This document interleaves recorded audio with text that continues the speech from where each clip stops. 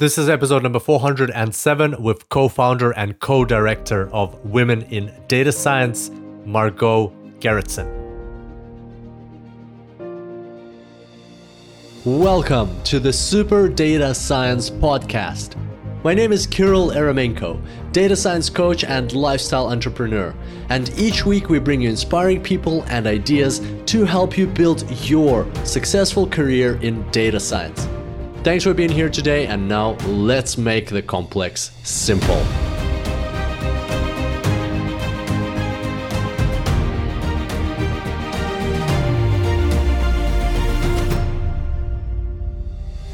Welcome back to the Super Data Science Podcast, everybody. Super pumped to have you back here on the show. Today, we've got a very special guest calling in from California, Margot Gerritsen. What you need to know about Margot is that she is a professor at Stanford, a full professor at Stanford. She's been there for many years, and she teaches some very interesting topics in the spaces of mathematics, computing, and energy. And in addition to that, Margot is a co-founder and co-director at one of the most renowned conferences in the space of data science called Women in Data Science. If you haven't heard of them before, check them out at WIDS conference.org.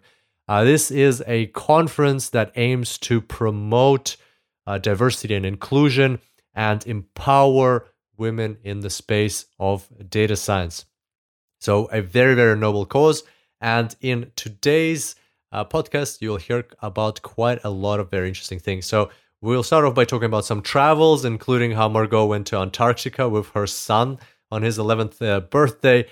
Then we dive into linear algebra out of all things, and you will get an overview of what linear algebra is. We'll talk a bit about R versus Python. We'll talk about principal component analysis, or PCA, and redundancy in data. In this podcast, or in this episode, for the first time on this podcast, you will get a very intuitive explanation of principal component analysis. So don't miss that. I loved Margot's explanation, helped me understand the concept very well. Also, you will hear about some use case, some two different applications of principal component analysis, what it is actually used for. And then we dive into talking about Women in Data Science, the conference that Margot has co-created and now is co-directing. You will find out why Margot is so passionate about helping women in the space of data science, and the myths that prevent women entering the space and thriving in the space, and what you can do to help, no matter your gender or your background. There are steps you can take to succeed yourself and to help others in the space succeed even further. So there we go. That's what we've got coming up for you just now. Very exciting podcast. Can't wait for you to hear it. And without further ado, I bring to you Margot Gerritsen, Stanford professor and co-founder and co-director of Women in Data Science.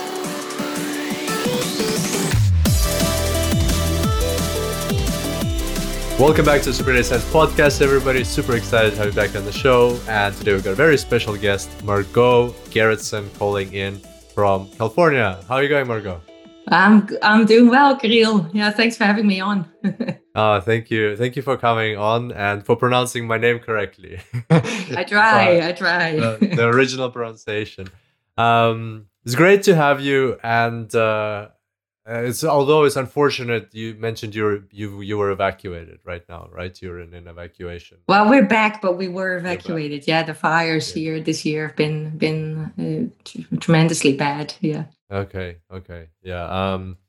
It started a bit earlier than last year, no? Like last year was December.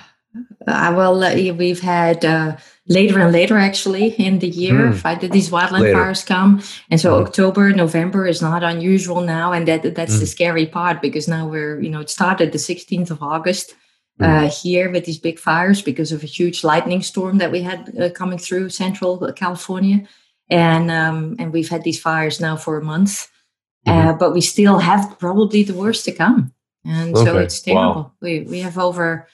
I don't know how many square miles have been burned. I don't even want to think about it.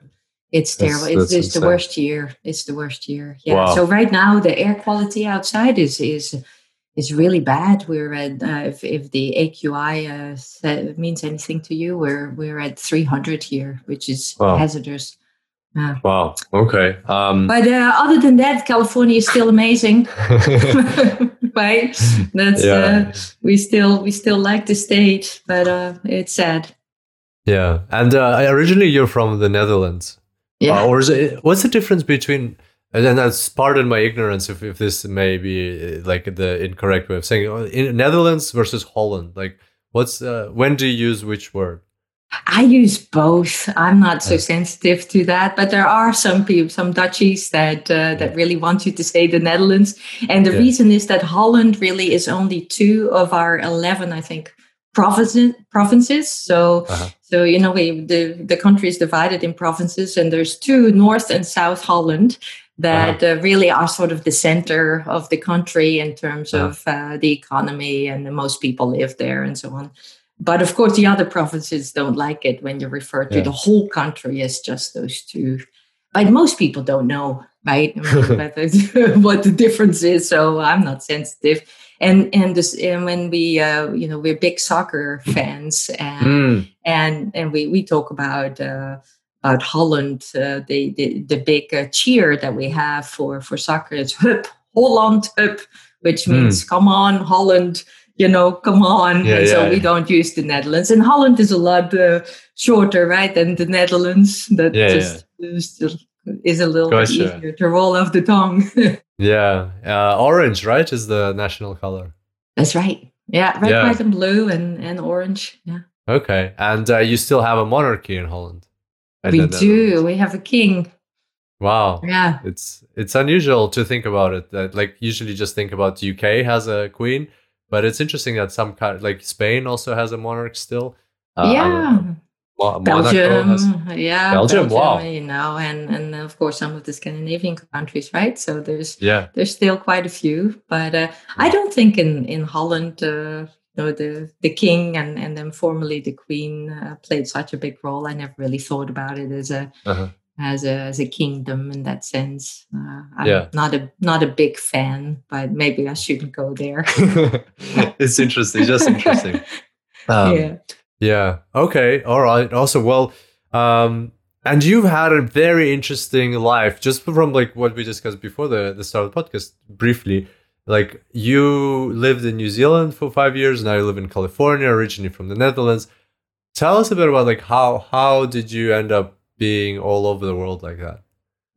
By accident. Yeah? Wow. It wasn't really planned. I often tell my students that the only thing that was planned in my life was that from a very young age on, I wanted to leave the country. I think I was 8 when I wrote in my diary, hey, I don't want to stay here. I want to go west.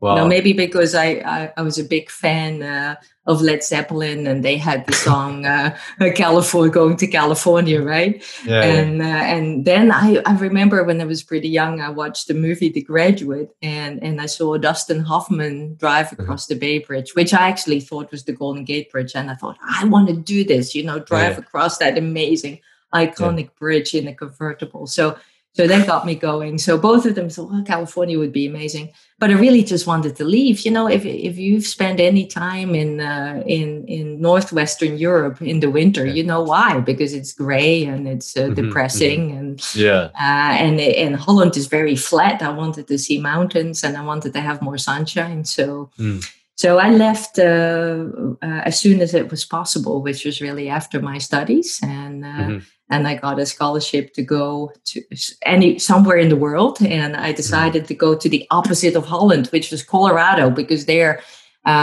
the number of days of sunshine was about the same as the number of days of cloudiness in Holland.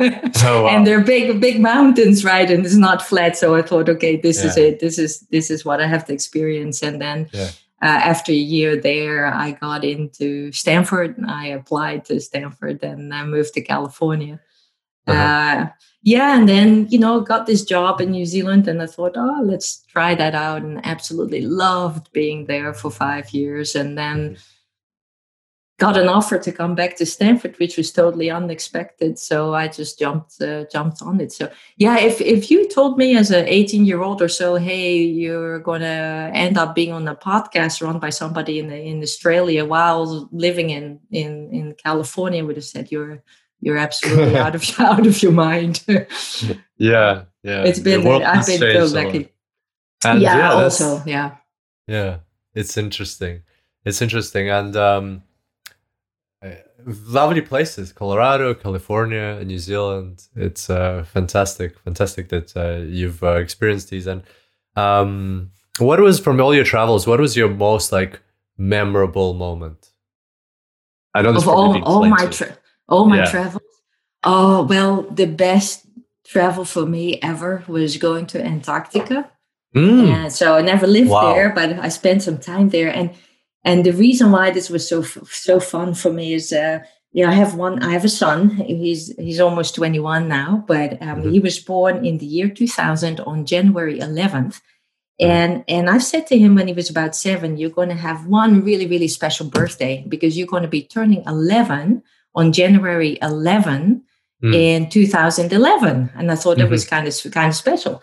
And so when he was 7, I said to him, what do you want to do on this really, really special birthday? And he was a big fan of penguins at the time. So he said, Mom, I want to celebrate my birthday with a lot of penguins. And so I said, we traveled a lot, my son and I was a single mom for some time. And I said to him, you know what? I'm going to take you to celebrate your birthday with 25,000 penguins on January 11, 2011. So I started saving up for a trip to Antarctica, and that's where we went. And on his birthday, he was on land in Antarctica amidst a penguin colony of at least 25,000 penguins with a cake, and we celebrated his 11th birthday. Wow, that's the most amazing story I've heard about travel or penguins. Wow, that's so cool. You're such a great mom. Well, that was fun. I hope. And the good thing is to do this when the kid is a little bit older, so they actually remember, right? Anything that we did before the age of 6, he will have forgotten. Yeah. But I'm sure this he will remember. So wow, that's awesome. Great. That's awesome.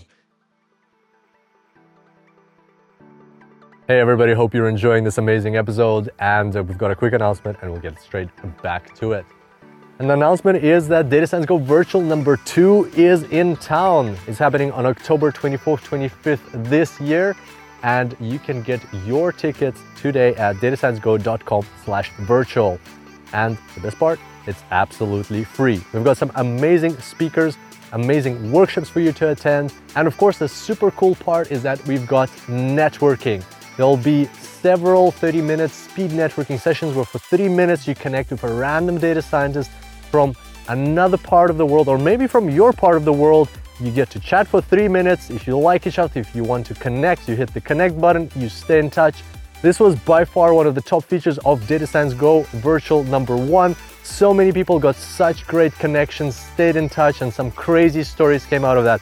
So we're going to repeat it, and we want you to connect with your fellow data scientists. Once again, it's absolutely free. Register for your ticket today at datasciencego.com/virtual. And I'll see you there. And now let's get back to this episode. Okay, fantastic. Well, when you're not a mom, you are a professor and a senior associate dean at Stanford. Tell us a bit about that. Well, that sounds like quite a responsible, important position at one of the world's top universities. Tell us what you do in Stanford.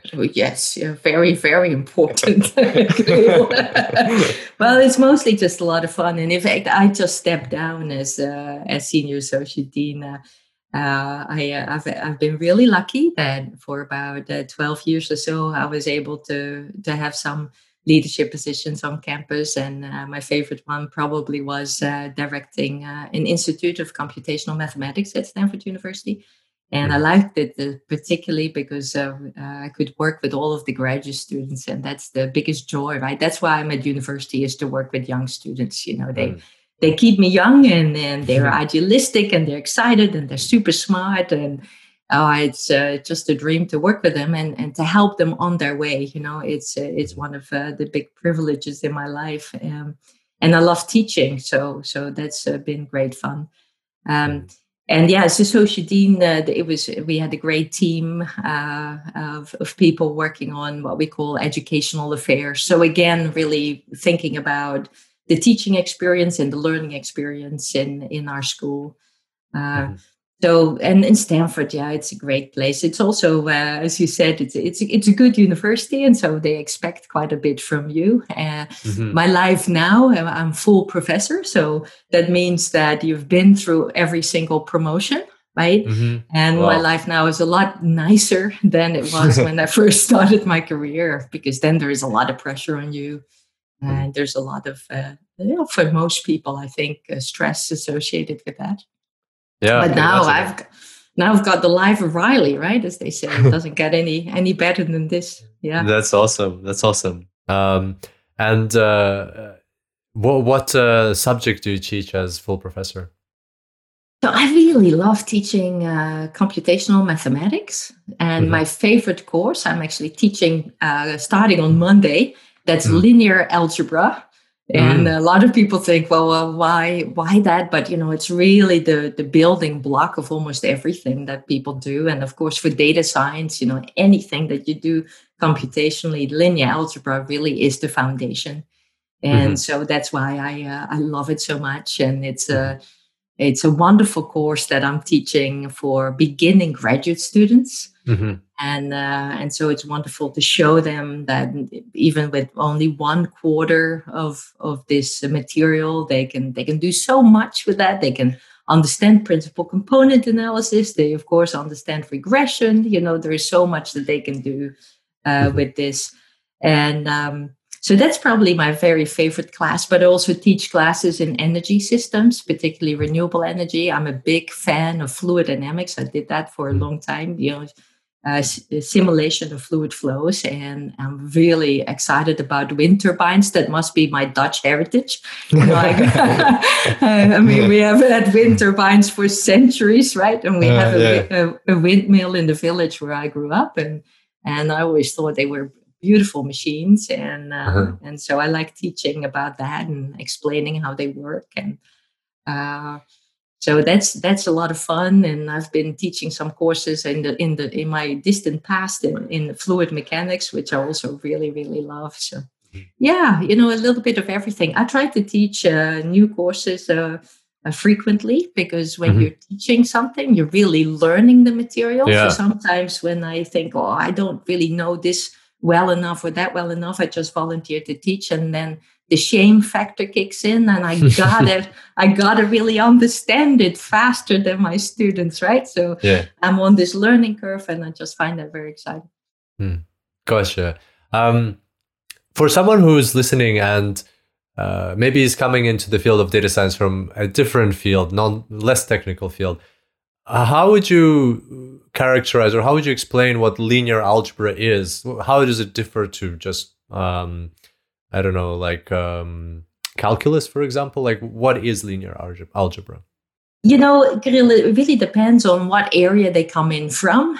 So the interesting thing about linear algebra, as I said, it is a foundation of many, many different areas in engineering and also the sciences.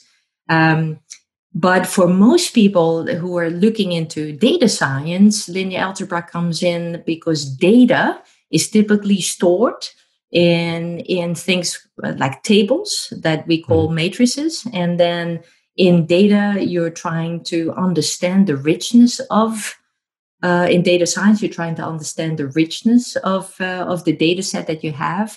And usually that means interrogating these matrices, trying to find out what is relevant information in this matrix, what is redundant information in this matrix. And so you need to understand how to manipulate that. And linear algebra basically helps you do that, right? So you can look at a matrix as a set of columns or a set of rows, and understanding how columns relate to each other, how rows relate to each other.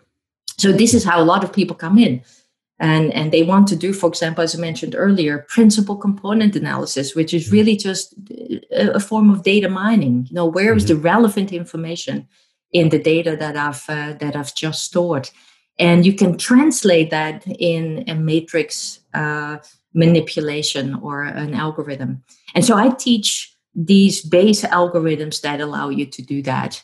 Other people come into linear algebra from, for example, fluid mechanics or climate modeling or seismic analysis.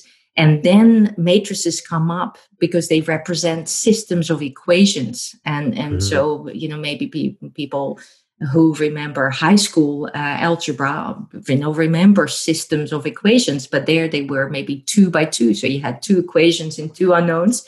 But in many of the systems that I've worked at, you may have millions of equations and millions of unknowns, and you store them typically using matrices. And again, then you want to be able to manipulate these matrices to understand these systems a little bit better. So that's the interesting thing with linear algebra. I see this very much as the field that allows you to manipulate and work with matrices and vectors. And these matrices and vectors are used to store data, to represent systems, and therefore they come in so handy in many different places. Wow, fantastic. I don't know if that makes sense, Kirill. Yeah. It makes sense. Makes sense. A little bit, yeah. Yeah, no, it's a great example, and reminds me of the difference between R and Python. That R was designed originally to be very favorable to work with vectors and matrices, whereas in Python it feels like more like of an extra additional layer, and that explains why R is so popular in science, whereas Python is more popular in among developer or data scientists who came from the development world. Yes, and of course now we see also a lot of students that come in from other areas of science using MATLAB, which stands for Matrix Laboratory, for that same reason, right? And Cleve Moeller and other people started MATLAB because they understood that matrices are the sort of the building blocks of so much of science. And so if you develop an architecture, software architecture, or a platform that allows easy manipulation with matrices, then you're onto something. And basically R is based on that same philosophy. But I see a lot of the students, of course, liking Python, particularly because of the visualization aspect of it. I think that's often what they say. And also Julia. I don't know if you've played with Julia, but that's becoming really popular now too. I haven't played myself, but I've heard it is picking up quite a bit. Yeah, I haven't myself either. We offer an introduction to Julia course, and I took that once. But I let my students program in this. I do very little programming myself anymore. Gotcha. You mentioned principal component analysis. I would love if you could explain to our listeners, and to me, frankly, what it is, like just intuitively. What is principal component analysis, and how can somebody just think about it to understand it better? Yeah, that's let me see if I can do this. So the name sort of gives it away, right? The name sort of says what is what are the principal components? In other words, what are the principal pieces of information that you have available to you? So suppose that you're storing, you're storing a lot of data. Let me say that at every second in time, just as an example, you're storing temperature data across the state of California. Okay, so or every hour, and for every slice of that in time, so every hour or every second, you have all this temperature data, and you put them in one big vector. Okay, so you just put them in sort of one column of a table. Okay. And so now you're building this table for a whole year. Every column represents a temperature distribution in California at a particular time. And then you start to wonder, hey, what is sort of common about this temperature distribution?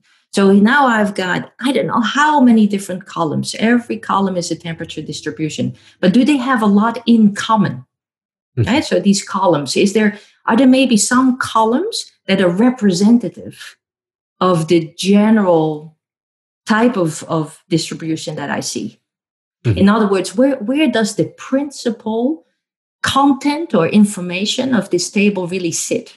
Can I say, hey, you know what? I don't have to store that whole table. If I save columns 11 and 340 and 2057, then those 3 columns contain really the most important information. They can be used to represent the temperature distribution over the year, because you know what? From day to day, maybe some of this changes, but there may be 3 sort of temperature distributions that represent the yearly fluctuation of the temperature in California.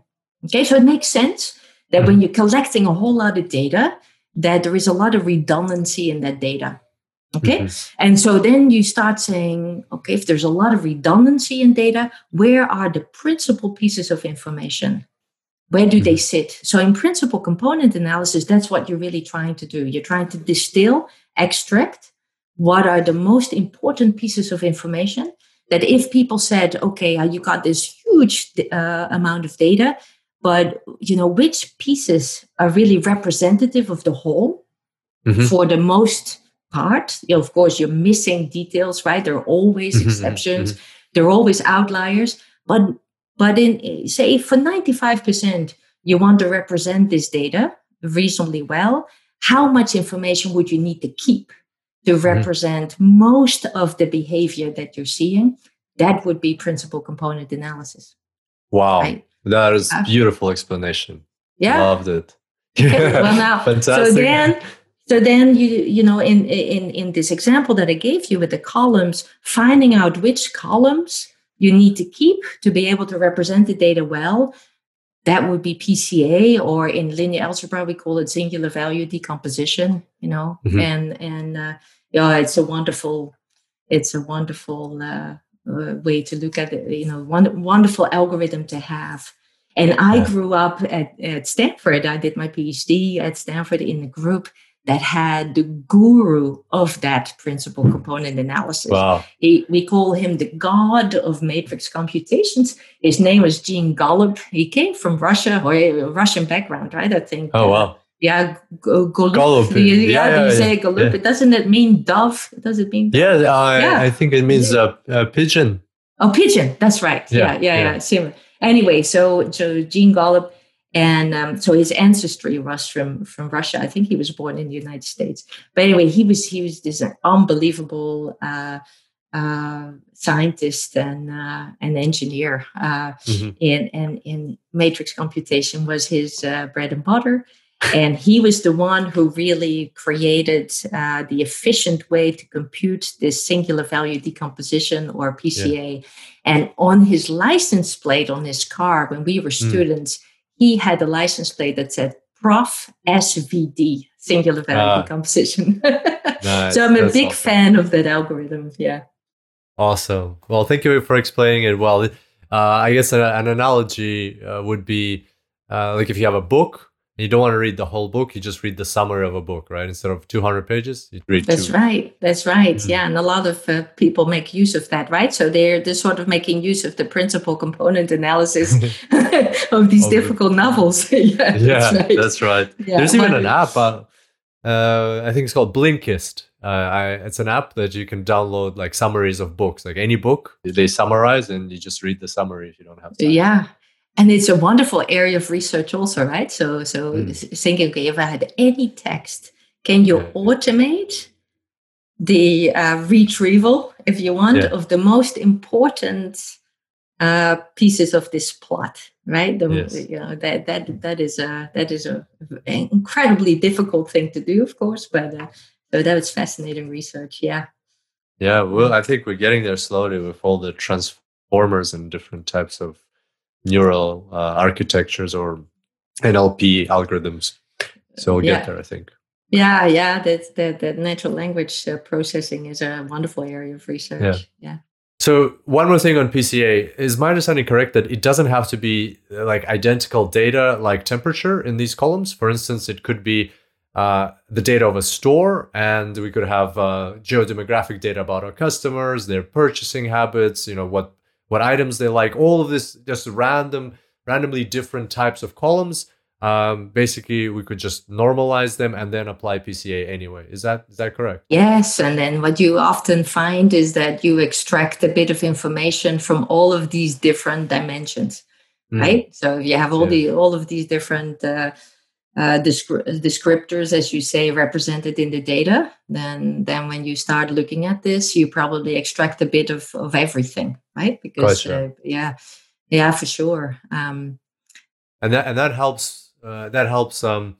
When you build your model, whether it's a logistic regression or a deep learning neural network, it helps you limit the amount of inputs you give it. So it speeds up the training and just makes it more efficient that way. That's absolutely one of the ways that you can use it. You could just do data mining, right, where you're only interested or primarily interested in the richness of the contents that you have. Mm-hmm. To really trying to explore the data, what's really in it, what's not in it. What are the, like I said, the principal behaviors that I'm seeing here, the principal components. But you can also use it as an assistance in other algorithms, and that's often, as you say, really well said, to speed up other algorithms. Because you can imagine when you're doing you're creating a deep learning algorithm, and you have an enormous amount of data to train this. Well, you really only need to train it on relevant data, right? Mm-hmm. If you have repeated data, a lot of redundancy in the data, well, that would be really nice if you understand where that redundancy is, so you don't need to train on the same thing over and over again. Yeah, absolutely. Well, Margot, thank you very much for the description of PCA. That was, I think, the first time described so well on the podcast, so that'll be very useful. So you're testing all your guests and saying, explain to me what is PCA. No. I ask for the something that feels right in the moment. But what I wanted to say is that now we've learned a bit about your travel history and your teaching. And so when you're not being a mom and when you're not teaching at Stanford, you're the co-founder and co-director of WIDS, or Women in Data Science, which is a huge conference. How do you find the time? Like, this sounds already like a lot of things. How can you, in addition to all of that, also be running a massive world-renowned conference? I think you've reached over 100,000 people worldwide in 60 different countries. How do you find the time for all this? Yeah, so, the secret is a really, really good team, right? And delegation. And so WIDS, Women in Data Science,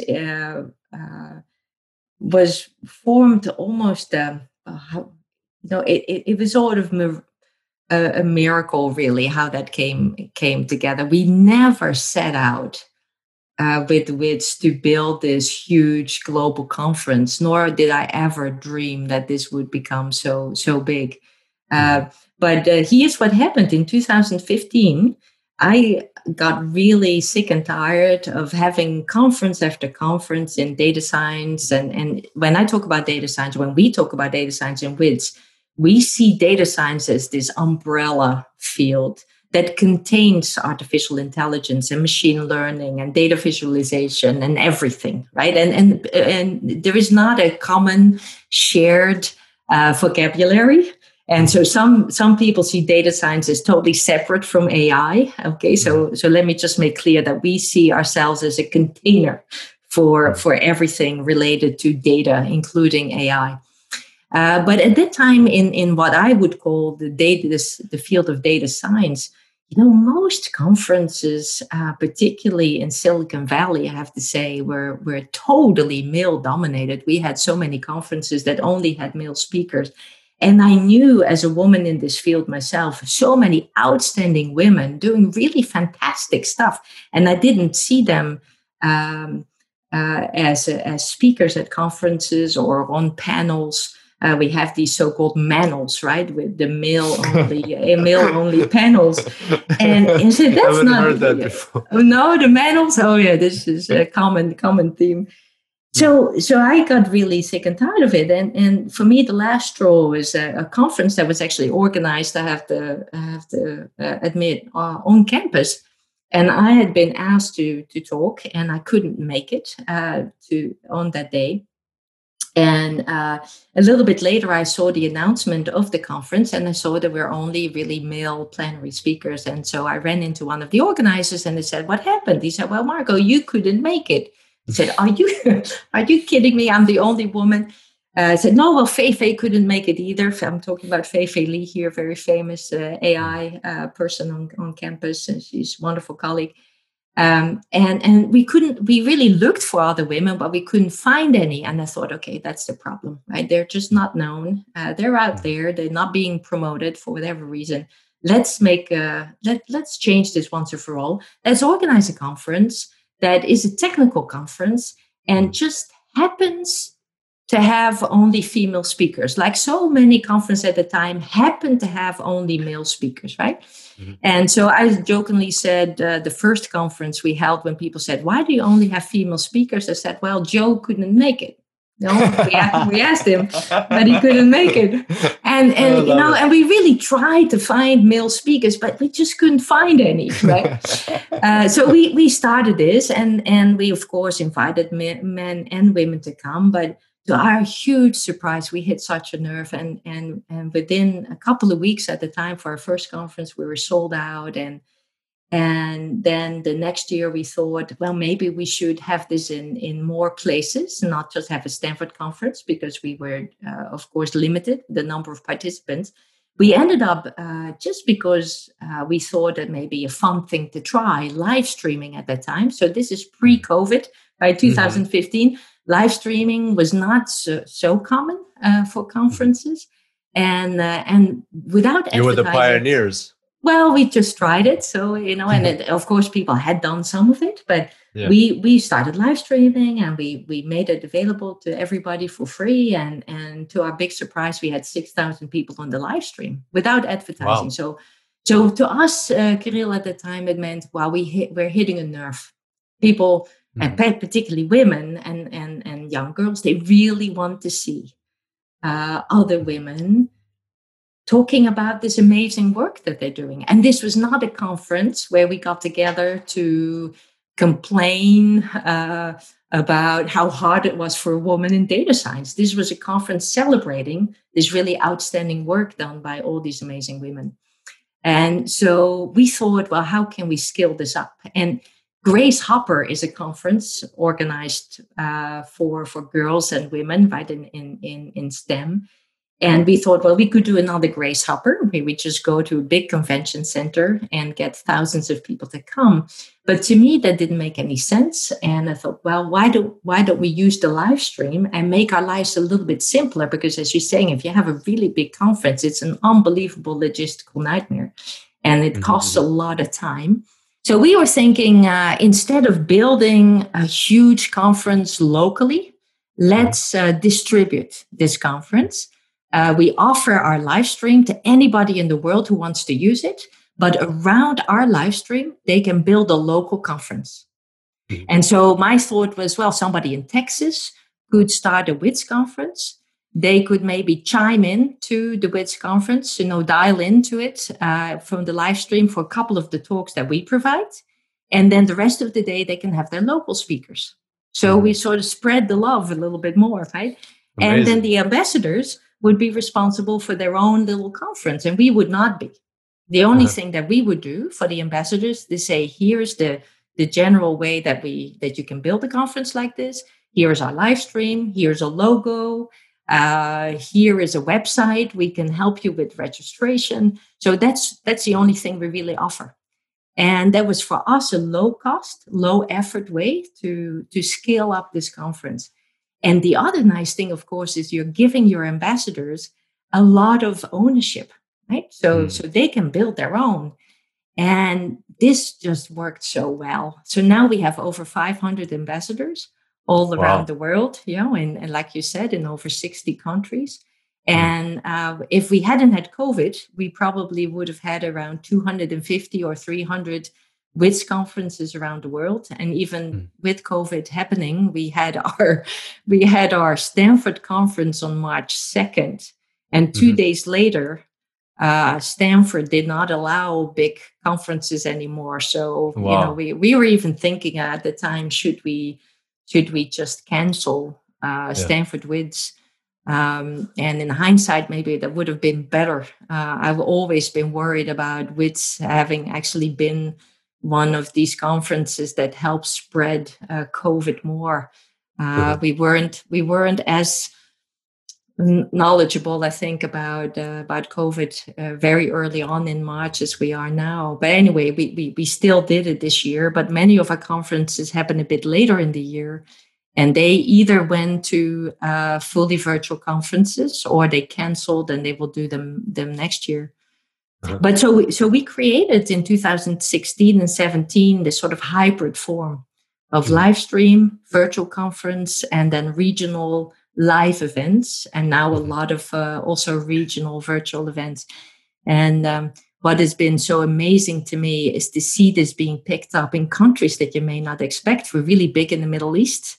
In Saudi Arabia, we were, I think, the very first conference that women could go to unaccompanied because there were only women at the conference.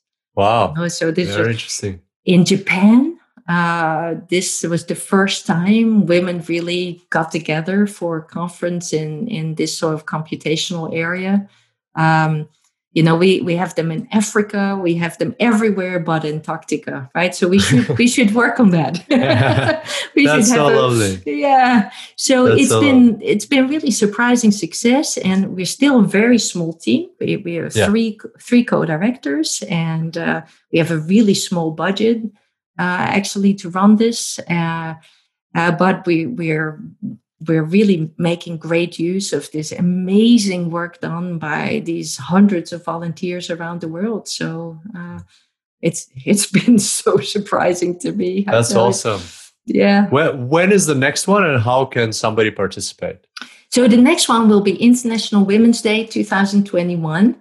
So, and then we are actually going to have a 24-hour event around the world. So it will be a 24-hour marathon, where we start in the Asia Pacific. So we'll kick it off in New Zealand, this conference. And then we travel around the world. So we go so we have the Asia Pacific and China and India. Then we go to Europe and the Middle East. Then we go to the Americas. And then we end up with live streaming from Hawaii. And Hawaii. So that's I think, starting in New Zealand and ending in Hawaii is really fun. And then, so we're going through these different regions in the world, and we'll have content delivered from Stanford for 24 hours. But that content will be supplemented by content in each of these different regions from some of the regional events. Amazing. It will be a really fun thing to do. And like you said, this last year, we had over 100,000 people participating in the WITS conferences. And the nice thing also about it is because most of the conferences, the WITS conferences, they are recorded. And so we have hundreds and hundreds of videos of women talking about their work right now. So it's made a difference. But we don't just do the conference. We also now have a podcast. That I'm what is hosting. It called? We are incredibly creative, so we call it the WITS podcast. So it's really just called the Women in Data Science podcast. And we also have a datathon that we're running, a global datathon for a couple of months before our WITS conference at Stanford. And then at this Stanford Central Conference, we always announce the winners. So last year we had several hundred teams from around the world working on this datathon, and we have a bit of an outreach program now too to high school students. So we're growing. Amazing. We want to do more, but it's still really the three of us running this. So we try to grow it pretty slowly. Yeah, wow, that's fantastic. What are the main messages you aim to spread with this conference? So, we started because we really, really wanted to promote these fantastic women doing this really great work. Um, but we always say, hey, we aim to support, inspire, and educate. So those are sort of the three active action verbs, if you like, the action words for us. One of the big things we hope is that some of the barriers to participation by women, and we're really very inclusive. So when I say women, anybody really is welcome. Anybody who identifies as a woman, anybody of any gender, any background, of course, can participate in our datathon, can participate in by going to our conferences and so on. But we really like to make people see that there is no reason for anyone not to enter this field, that you don't have to fit a certain profile to be successful in this field. And the reason I'm emphasizing this, Kirill, is that I've seen over the 3 decades now or so that I've been in the field of computational sciences, there are so many women or people from a different cultural background who somehow feel that because they do not fit the stereotype data scientist or the stereotype computer scientist or the stereotype mathematician, that they will not be successful and they don't have what it takes. And that's so sad because there is an enormous amount of talent out there. And we'd like to break down those barriers for people from other countries, from people from other genders, from other racial backgrounds. And so that's really my main motivation for doing this. Here's one thing that I hear a lot, for years teaching also in many places around the world, I've heard young female students say, I'm just not good enough in mathematics or in computing or in statistics or in general technical field to really make it in this world, to be successful, however you define success, to be able to contribute. I'm just not good enough. And then you ask them, why do you say this? And they say, well, that's how I feel. That's what I've been told. I see I see boys or young men around me, ahead of me. I feel they have this innate ability. I don't think I have this innate ability. And so that's one big myth, that you have to have this really strong innate ability to be successful. And that's not true. Innate ability helps. It is certainly helpful, but it is not necessary. And a lot of people who believe in that, they feel that the first time they don't do so well in the course means that they will just never be successful. But if you believe in a growth mindset, and if you just stick with it for a bit, you often break through and you grow in this, and you can reach on a level of understanding that's very high. But unfortunately, if you have these fields where people say only with an innate ability can you be successful, and by the way, math and computing and data science is not the only field. The same thing happens in finance and business to some extent. The same thing happens in philosophy. There is this notion that you need to have innate ability. And you combine this with the stereotype threat, as Claude Steele, one of my colleagues at Stanford, names it, that men have this innate ability a lot more than women, then you're creating barriers to entry for women that are just unnecessary. And so that's what I'm really hoping, that this conference shows people, that there's so many women that you can see there that are successful, that young women and girls, and also women that are in the field and still feel like a little bit of an imposter, say, hey, there is absolutely no reason for me to fear this. There's so many examples of women that are really good. I can be that way too. whether you come from a math background or a stats background, or come from the social sciences or the humanities, or from the field of medicine or law or earth sciences or biology. It really doesn't matter. You can become a great contributor to this field. And here's the other reason why I'm so gang-ho on this. Data science, as you know very well, has become so critical. Many decisions that we're making in the world right now, be it political, be it economical, be it technological, many decisions are data-based now, right? So it's data-driven decision-making. And so that means that right now we're setting the stage through data analysis for the future. And if you do not have a good representation of the population around the table, making those decisions, doing these sort of analysis, you're really missing out. That's not good. So first of all, I would really like to see a much higher percentage of the people making those decisions be women.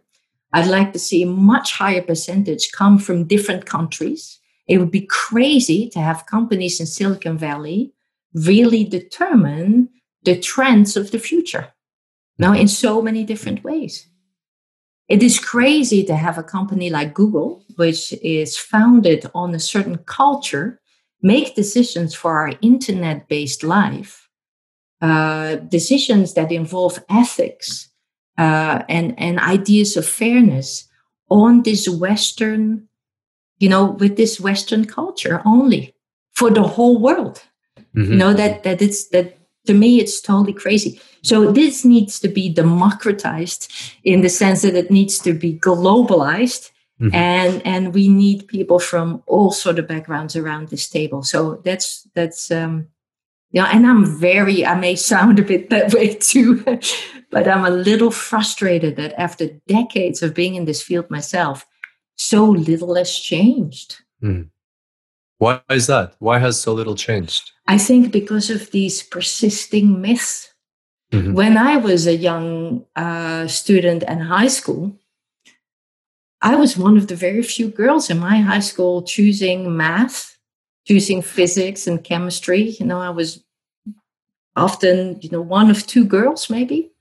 And then I went to university and there was again one of two girls and often the only girl in some of the classes. And when I asked female friends of mine, why are you not also a mathematician or why are you not going into computer science? They would say, I just don't have what it takes. That same barrier is there now. Still, we see girls in middle school and high school say, I'm just not good enough. And I think this is just persisting because we allow it to be. We still have the stereotype thread. There are still teachers who believe this, actually. There's still so many role models for girls who say this. I was, when my son was in elementary school, I went as a guest to one of his little math classes to talk about pi, this amazing number pi. And so he was talking to these 8 or 9-year-olds about pi. And I already saw at that stage that there were many more boys paying attention than girls. And in the advanced math class a year later, there's only 5 girls out of 25.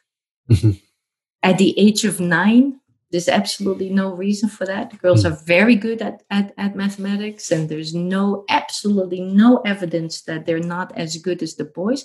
But it was already starting at that time, this idea that boys are just better and faster. And it's frustrating. Do you think there's a preference, like girls maybe not as many girls want to be in mathematics, or do you think it's mostly about the preconceived myths that they have? I think this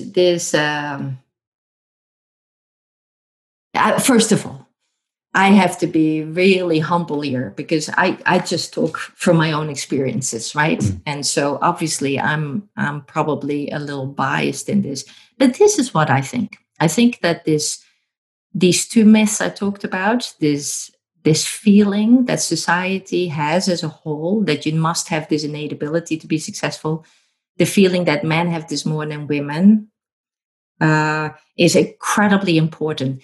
And then on top of this, I think a lot of girls and young women are, and this may also be cultural, this may have nothing to do with genetics or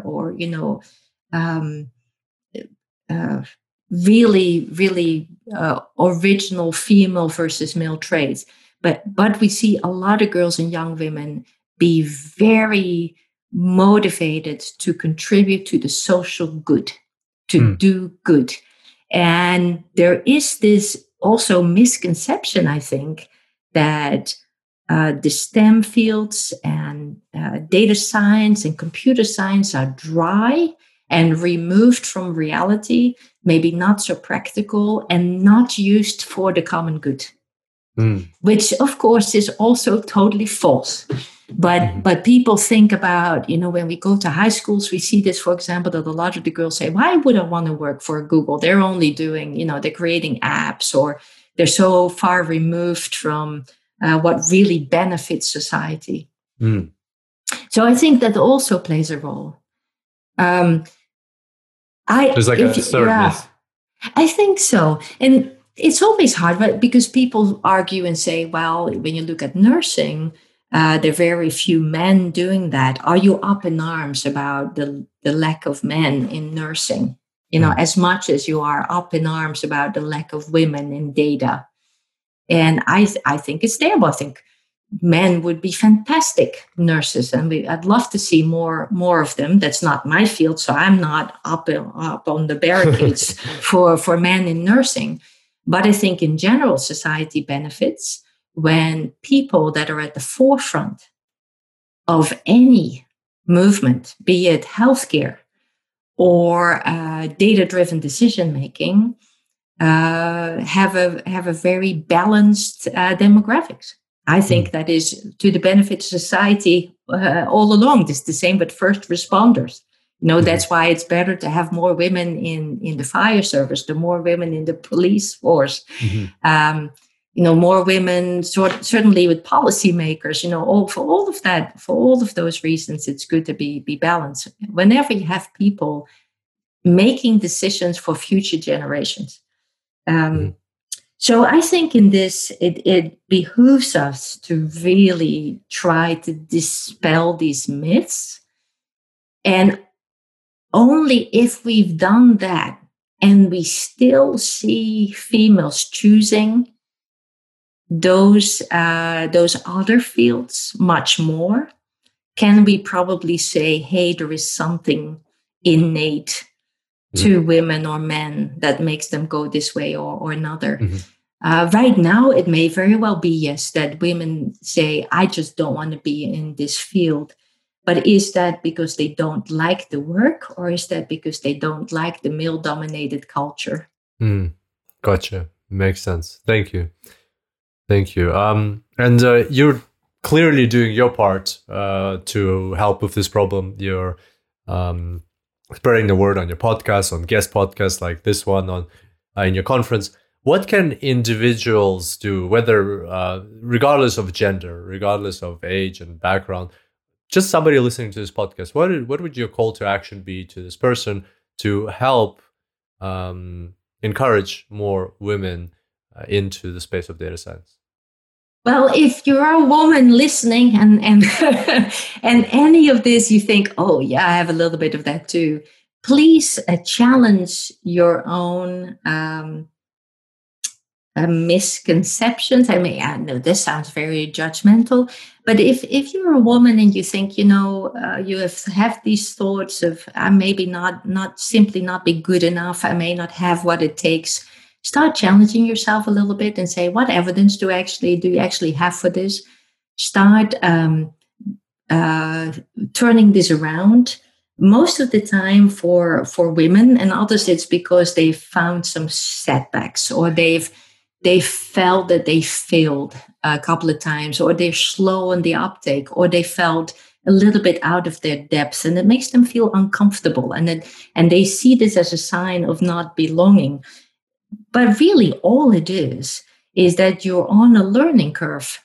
And when this is the thing that I did for myself many years ago, when you start really loving that feeling, hey, I'm feeling a bit overwhelmed. I'm feeling like I don't quite yet have what it takes. I'm still learning. Don't compare yourself to others who are a little bit further on this learning curve, but just think about how wonderful it is that you are learning and growing, and embrace that and seek that out even more, and know and get the confidence that you will learn and you will get better. And this is so beautifully captured in this notion of a growth mindset. And at the very start of, before we started the podcast, you asked me what's my favorite book. Here's a book that I think is phenomenal for this. And that's the book Mindset by Carol Dweck. She's a colleague of mine at Stanford. Her last name is Dweck. And this book, Mindset, has changed the lives of many young women that I've known, and also young men, because it's not just the women that sometimes feel like an imposter. Mm-hmm. This discomfort with learning is in many people. There is this idea that when it comes to computing or maths, you have to get it instantly or you will never get it. And that's nonsense. As an instructor, I see this people, even the people around you who seem to know it all, they have themselves also gone through this learning curve, and they also make mistakes. And it may be a little bit of a culture in this field to not really admit to that too much. But reading that book changes a lot of people's perceptions. And so I highly recommend that. So challenge yourself, and if you feel uncomfortable with not being on top of something yet, turn it around to say, how great, I'm learning, I'm growing. And in itself, that becomes a goal. I'm at the stage now in my career that I'm actually a little uncomfortable with being too comfortable. If I understand everything and everything comes easy to me, that doesn't feel right, because that means that I'm actually not learning all that much. Yeah. Makes sense. And so here is another thing, I always tell students as well that what's an expert? You strive to be an expert on something. You strive to be successful in something. You strive to be a leader in a field. So you want to be an expert. What is that? An expert is somebody who's made every possible mistake. So you can only become an expert if you make all those mistakes. Oh, makes sense. So you got to learn and fail and learn from that and fail again and keep going and climbing up that big steep learning curve.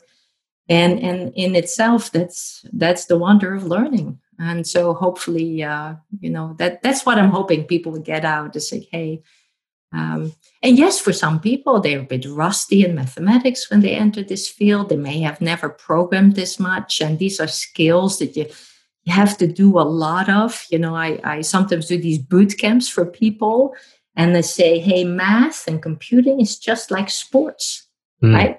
You don't go and say, I want to run a marathon.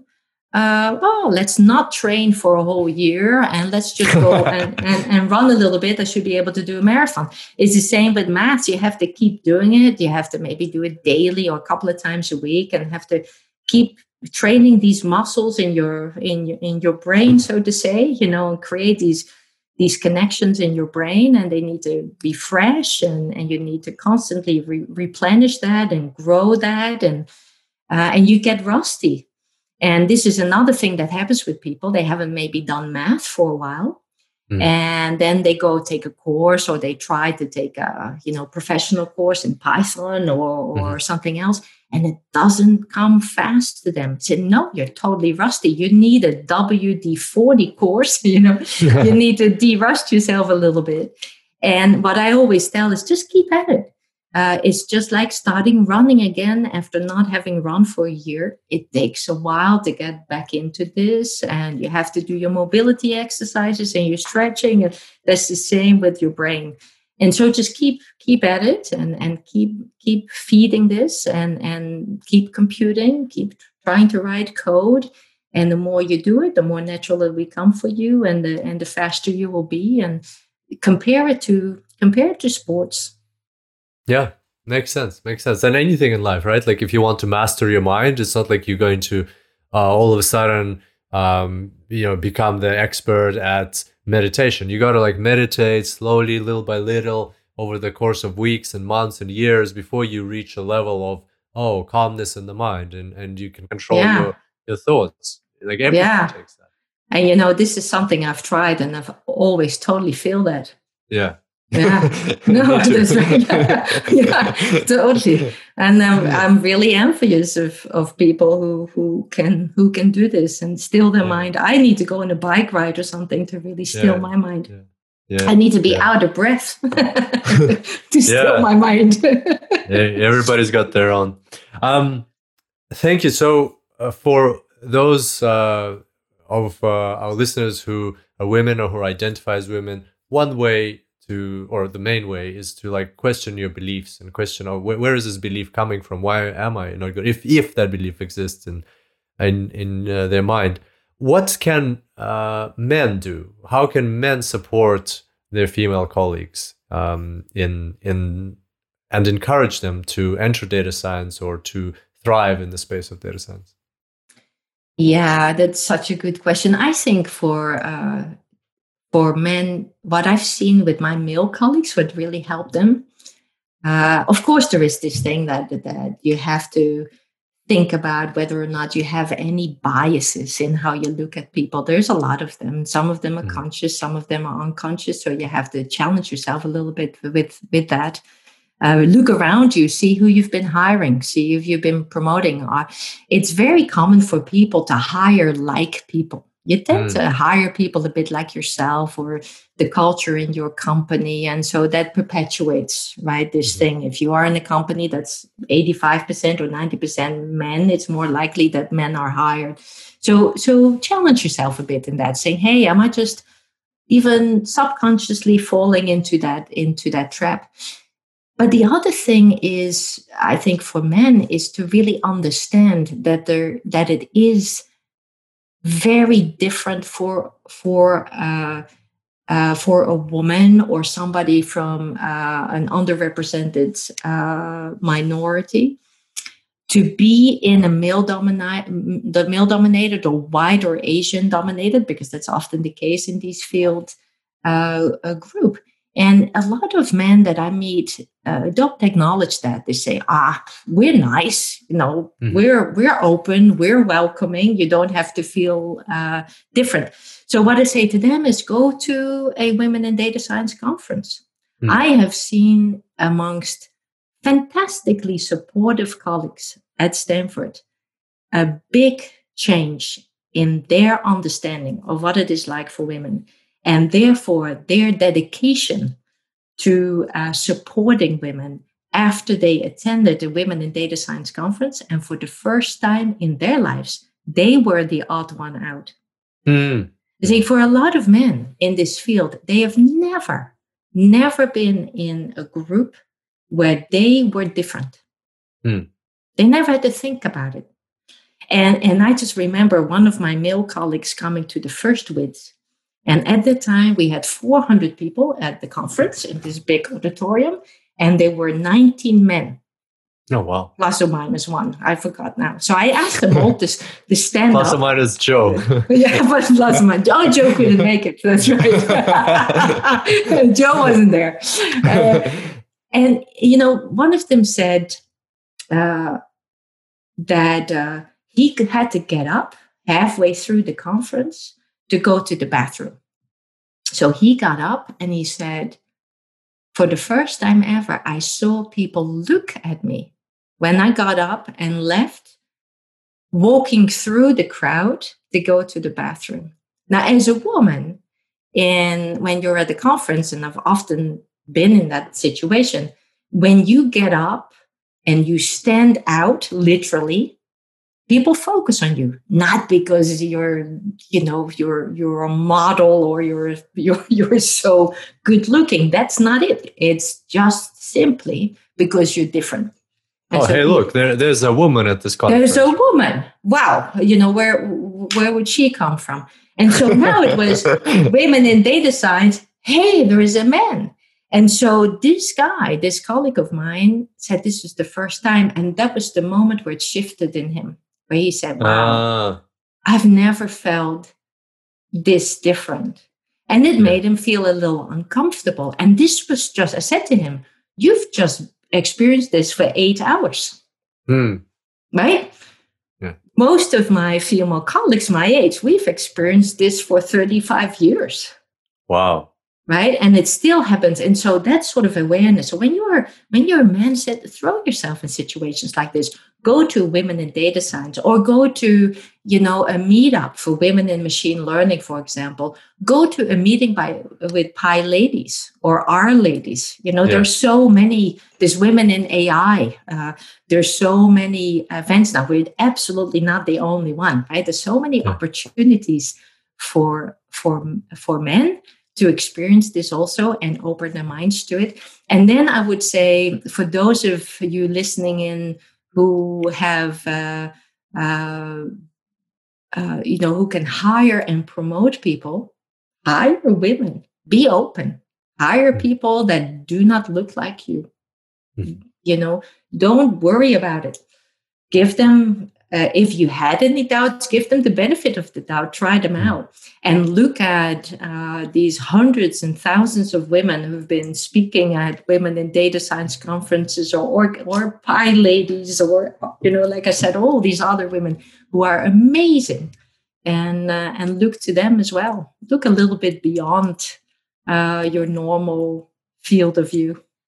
Absolutely. And with your first story, I have also a story which happened to me this year.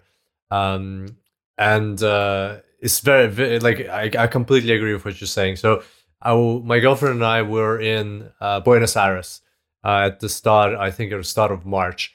And that's exactly when coronavirus started, becoming serious, and everybody started realizing, okay, this is a big problem.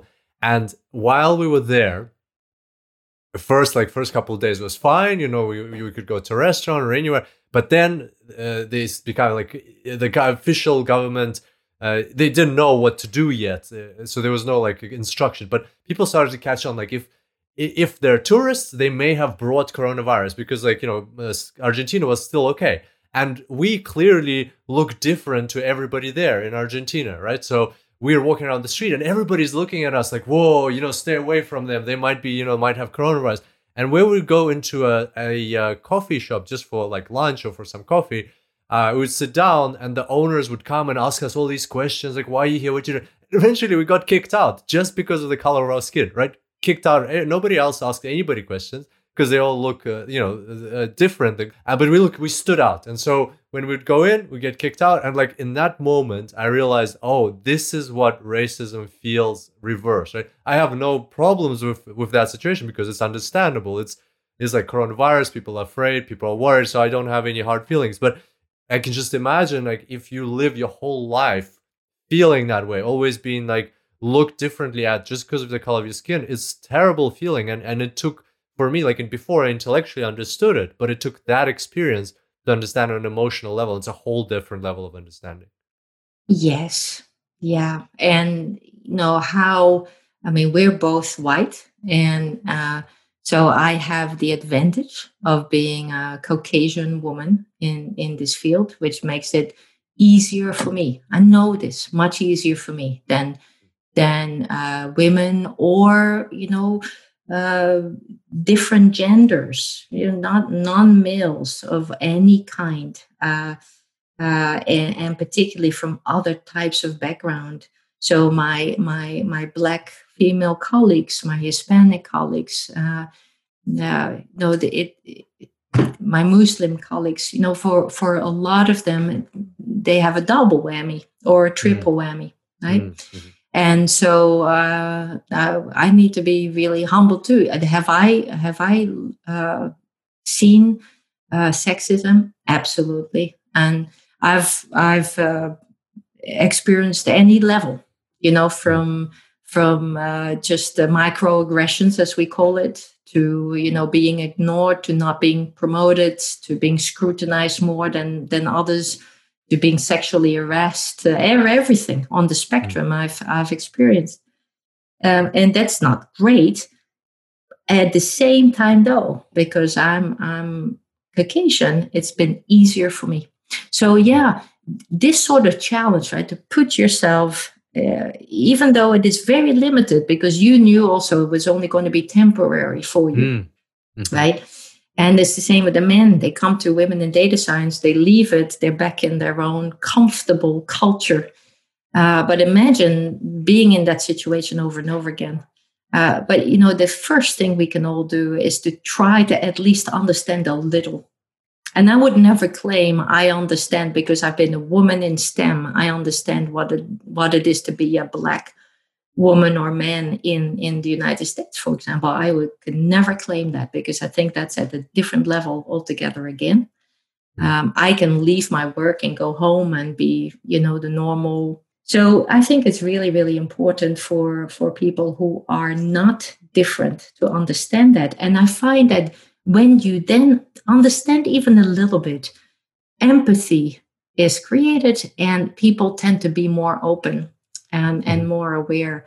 Because what is also really difficult for a lot of, let's just focus on women here, women in this male-dominated environment, is that it's always up to them to change.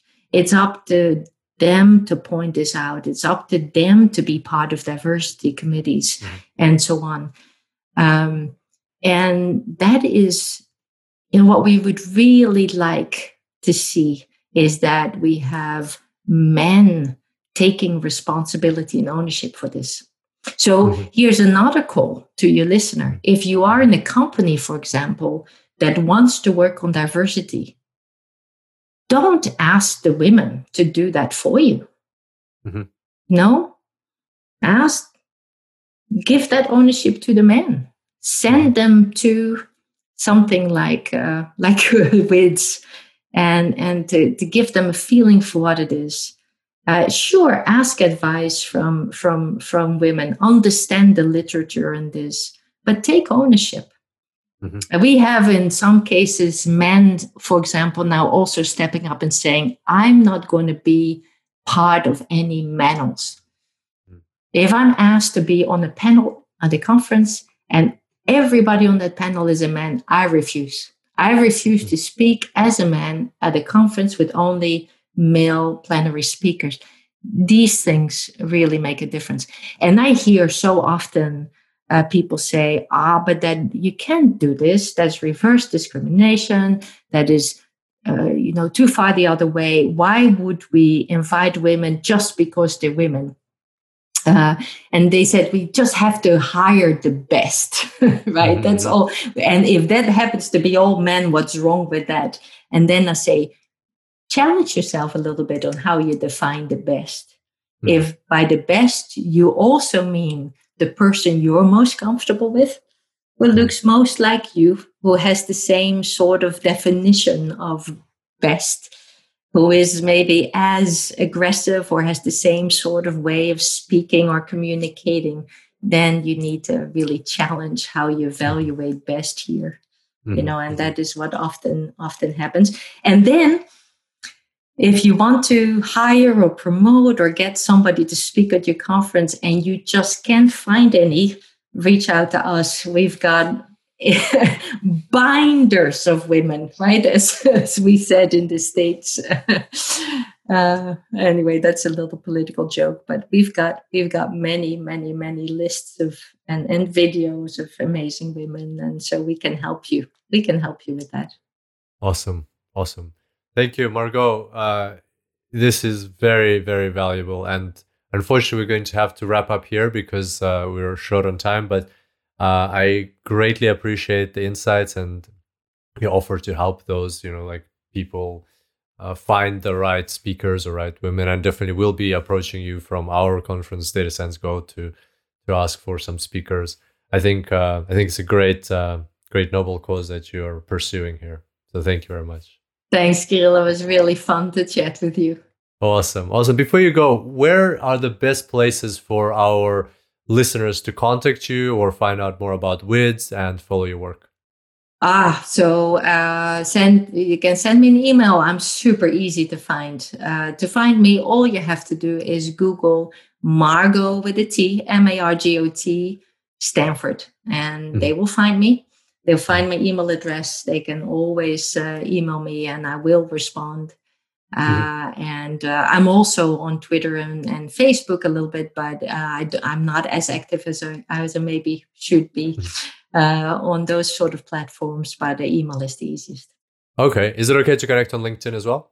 Absolutely. Yeah, absolutely. Amazing. Anybody who wants to connect, just send me an invite.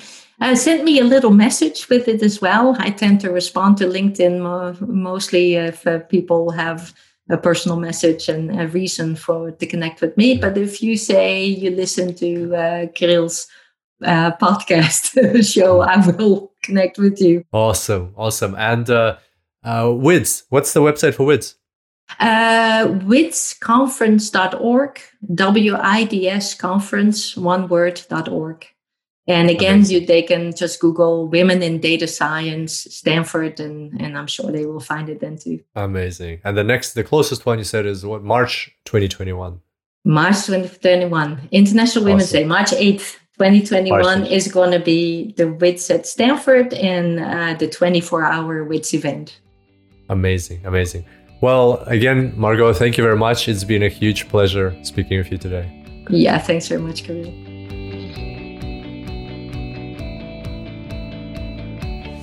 Thank you very much, everybody, for tuning in today. Hope you enjoyed this podcast with Margot and got some valuable insights. My favorite part, I had two favorite parts. My first favorite part was about principal component analysis. What a beautiful explanation Margot provided. That was extremely powerful and valuable and also very just clear. And my second favorite part was that notion of being on the other side of racism or sexism or being in the minority, how it feels is different to how we think it feels. So if you have never experienced that feeling, then as Margot recommended, try to put yourself in an environment where you are the minority, where you will feel on an emotional level what it's like to be different, to be the odd one out. So try that out for yourself, and perhaps that will help you even more to inspire others and help them thrive in the space, regardless of their background, regardless of their gender, and any other factors that really don't and shouldn't matter. So there we go. That was our podcast with Margot. And as usual, you can find the show notes at superdatascience.com/407. That's superdatascience.com/407. There you'll find a URL to Margot's LinkedIn, a URL for Women in Data Science conference, and any materials we mentioned on the show, as well as the transcript for the episode. And one final call to action: if you know any woman or anybody who identifies as a woman, or as a matter of fact, anybody who could benefit from this episode to help make data science more diverse, more inclusive, and more empowering to everybody, then send them this episode. Send them, it's very easy to share. Send them the link, superdatascience.com/407. So spread the love and let's make data science an amazing place to be. And thank you again to Margot for joining us for this podcast, and thank you for tuning in today. I'll look forward to seeing you next time, and until then, happy analyzing.